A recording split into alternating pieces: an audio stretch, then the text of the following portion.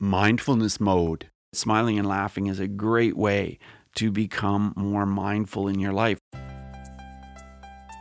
Hey, Mindful Tribe, thanks for joining me today.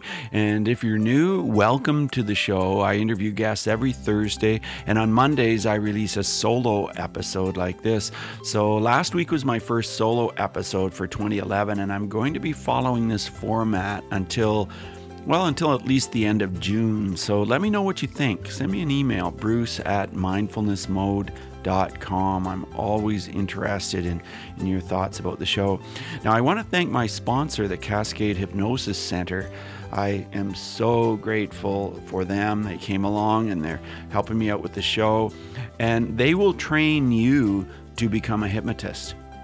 And this is an extremely valuable skill for you to have if you love to help people.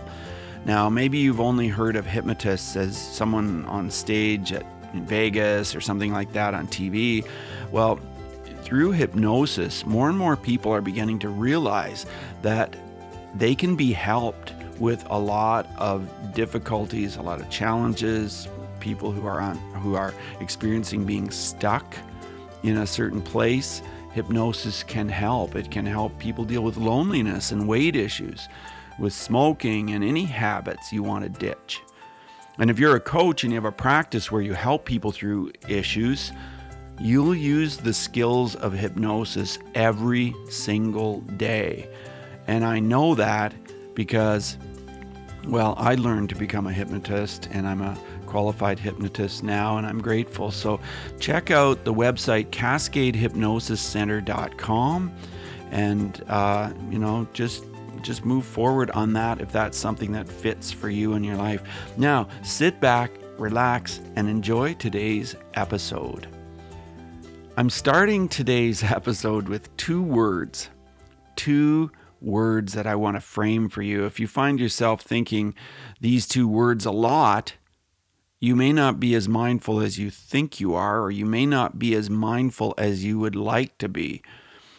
Or those two words may reveal to you why you're struggling and why you're not feeling grounded and why you're experiencing a lot of scattered thoughts during your day. So what are the two words? Well, get ready.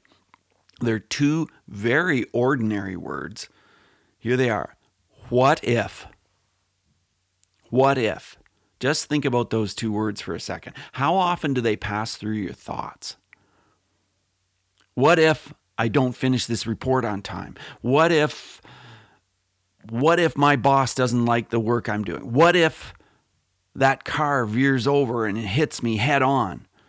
What if I get the coronavirus? I mean, there are so many what if questions that can just immediately cause stress and tension in our bodies, in our minds. We can start a million questions a day with what if. And does it do us any good? Well, that's something we could debate, but let's think about it for a second. Let's think for a second about children and how they think. Do any young children you know often ask that question, what if? Well, if they do, it's probably because they've learned that phrase from adults. In their most comfortable, happiest state, I've noticed that children are in the moment and they seldom think about what if. Well, I want to tell you a little situation. I absolutely love Niagara Falls. I love the power of the water, the mist, the sound, the visual impact. Just being close to the falls just makes me feel incredible. And one time I was there at Niagara Falls in a gift shop with my wife and son, and I spotted something high up on the wall, and it made me kind of do a double take. It was surrounded by other plaques with all kinds of catchy, gimmicky phrases on them, but this one was different. It spoke to me in that moment. The phrase started with, what if? Maybe because I've been an elementary music teacher for most of my adult life and an anti-bullying guy and a mindfulness teacher. Well, maybe that's why this simple phrase caught my eye, but I knew instantly that simple wooden wall ornament had to go home with me. Here's what it said. It said, what if the hokey pokey is really what it's all about? It made me laugh so much. And I'll tell you, as I moved from childhood into adulthood, I know I began to overthink things a lot. In fact, practically all the time. And this habit that I developed, it held me back sometimes. It caused anxiety. Sometimes I felt like I was just at my wit's end. Eventually, I learned how to let a lot of things go, how to check my thoughts and then back off, how to notice when I was saying what if at inappropriate times.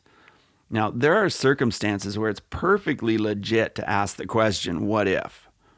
But if you're saying this a zillion times a day and it's causing you tension and stress and anxiety, then it's time to really give it a serious thought about whether you're asking that question way too much.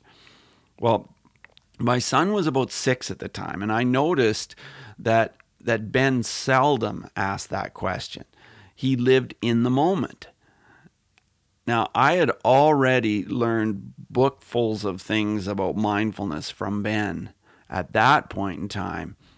But at that moment, it seemed like all those messages that I had learned about mindfulness from Ben, it all came together into one place. And I just thought, Bruce, quit beating yourself up and quit causing yourself unnecessary tension by asking yourself this question, what if, way too often.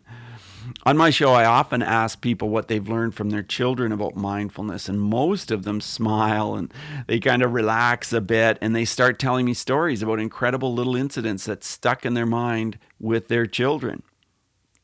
If you take the time to notice, I think you'll agree that we can learn a lot about mindfulness from children, no matter who they are.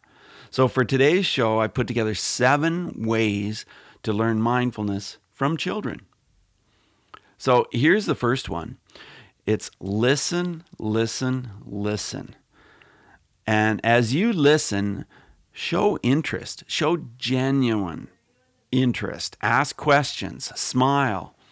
When they tell you something, be genuine about your interest in what's going on in their minds and in their life. Sometimes it's important to get down physically on their level and then just listen to what they have to say. And I can't emphasize this enough. Being a great listener is such an important skill to develop, and we can always improve at being a better listener. Number 2, find out what activities they truly love and show interest. Now, my son loved Pokemon for a long time, so I would learn the names of some of the characters and ask him how he was doing in his recent Pokemon games, and I would ask him about YouTube videos that he would look at that were about Pokemon. And I think that made a difference. I think it's really important to show genuine interest and find out what children really love. Like when I go into classrooms and I'm with children, like that's when they kind of sit up and take notice, is when I say, hey, so what games do you like to play? Or what do you like to do after school? Or, things like that. And it just shows genuine interest. So find out what activities they love. Number 3, know their name and use it. Now, it's so easy to mispronounce some names, and I can be the world's worst at that at times. But like when I'm with a group of kids, whether I'm teaching mindfulness or I'm at a school filling in for a teacher or whatever, I make an effort, a real true effort to get their name right. And I tell them that right at the beginning of the day. I say, look, I will put every effort into getting your name right. And if I get it wrong, please correct me. I want to know your name. I want to say it right. And, you've probably heard this before. There's no sweeter sound than hearing your own name. Of course, don't overdo it. It's got to be natural. It's got to be comfortable when you refer to that person. But really make an effort to use the person's name, use that child's name. Number 4, tell them stories. Tell them stories. Like most humans, Children love stories and they learn from them. They particularly like stories about topics of their own personal interest. Makes sense, right? If you know the child likes spiders, like they've just have this really, really profound interest in spiders, well, tell a story about, think in your mind, is there a story about a spider web I once saw, or a story about, a movie that I can remember where there was a spider featured? If you really just allow yourself a moment to think about it, you can probably remember some, and it doesn't have to be an elaborate story, like just some little thing about a spider, and they'll be like, wow, like he noticed, he really paid attention, or she really wanted to connect with me about spiders. That's really interesting. So it might even be a post that you noticed on social media or something that relates to spiders, whatever. Number 5, offer encouragement.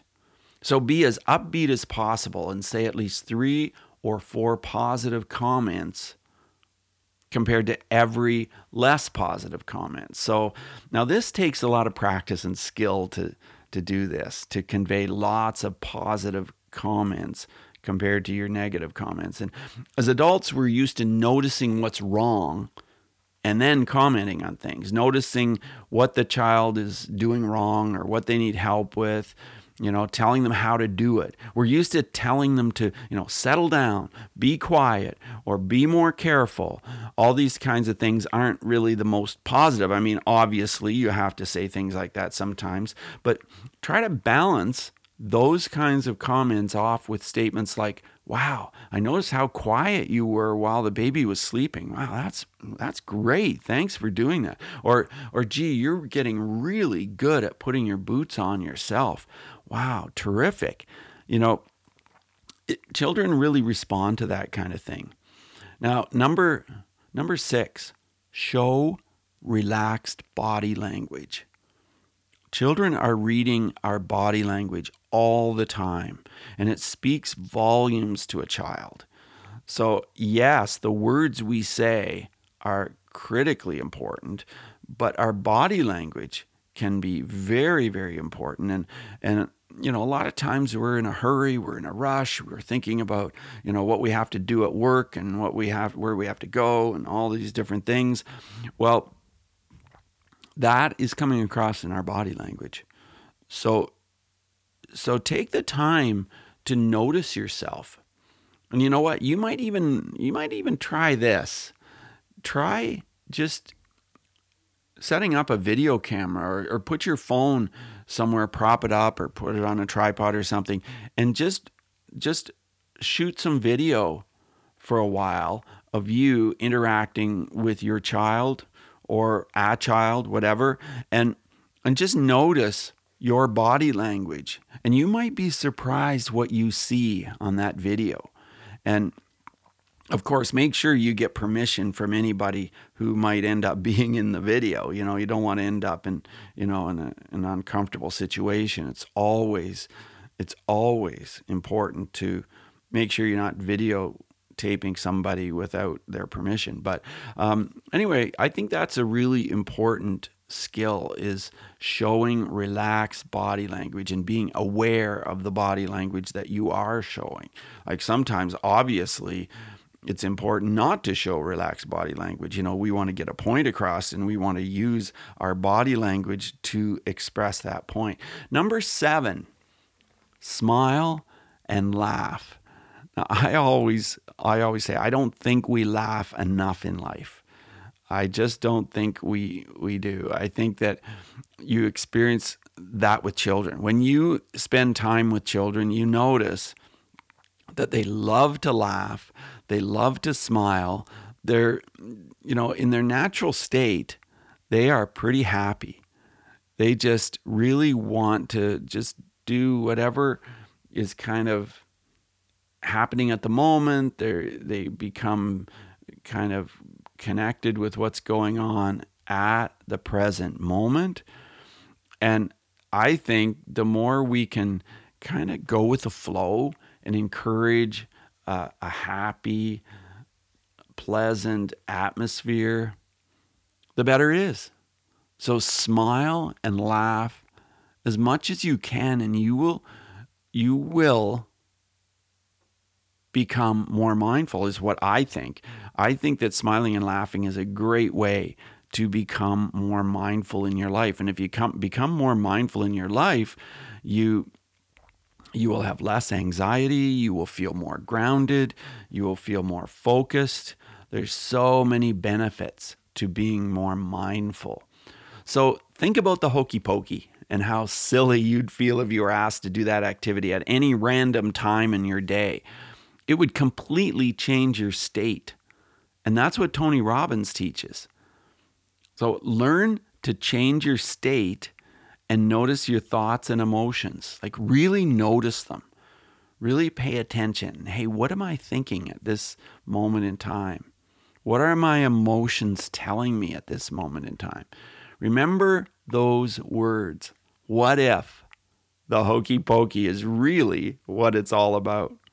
Oh, and one more thing. I framed those 7 tips today as how to learn mindfulness from children, but they also apply to adults. Use those exact same tips with anyone and everyone, from children to the oldest people you spend time with.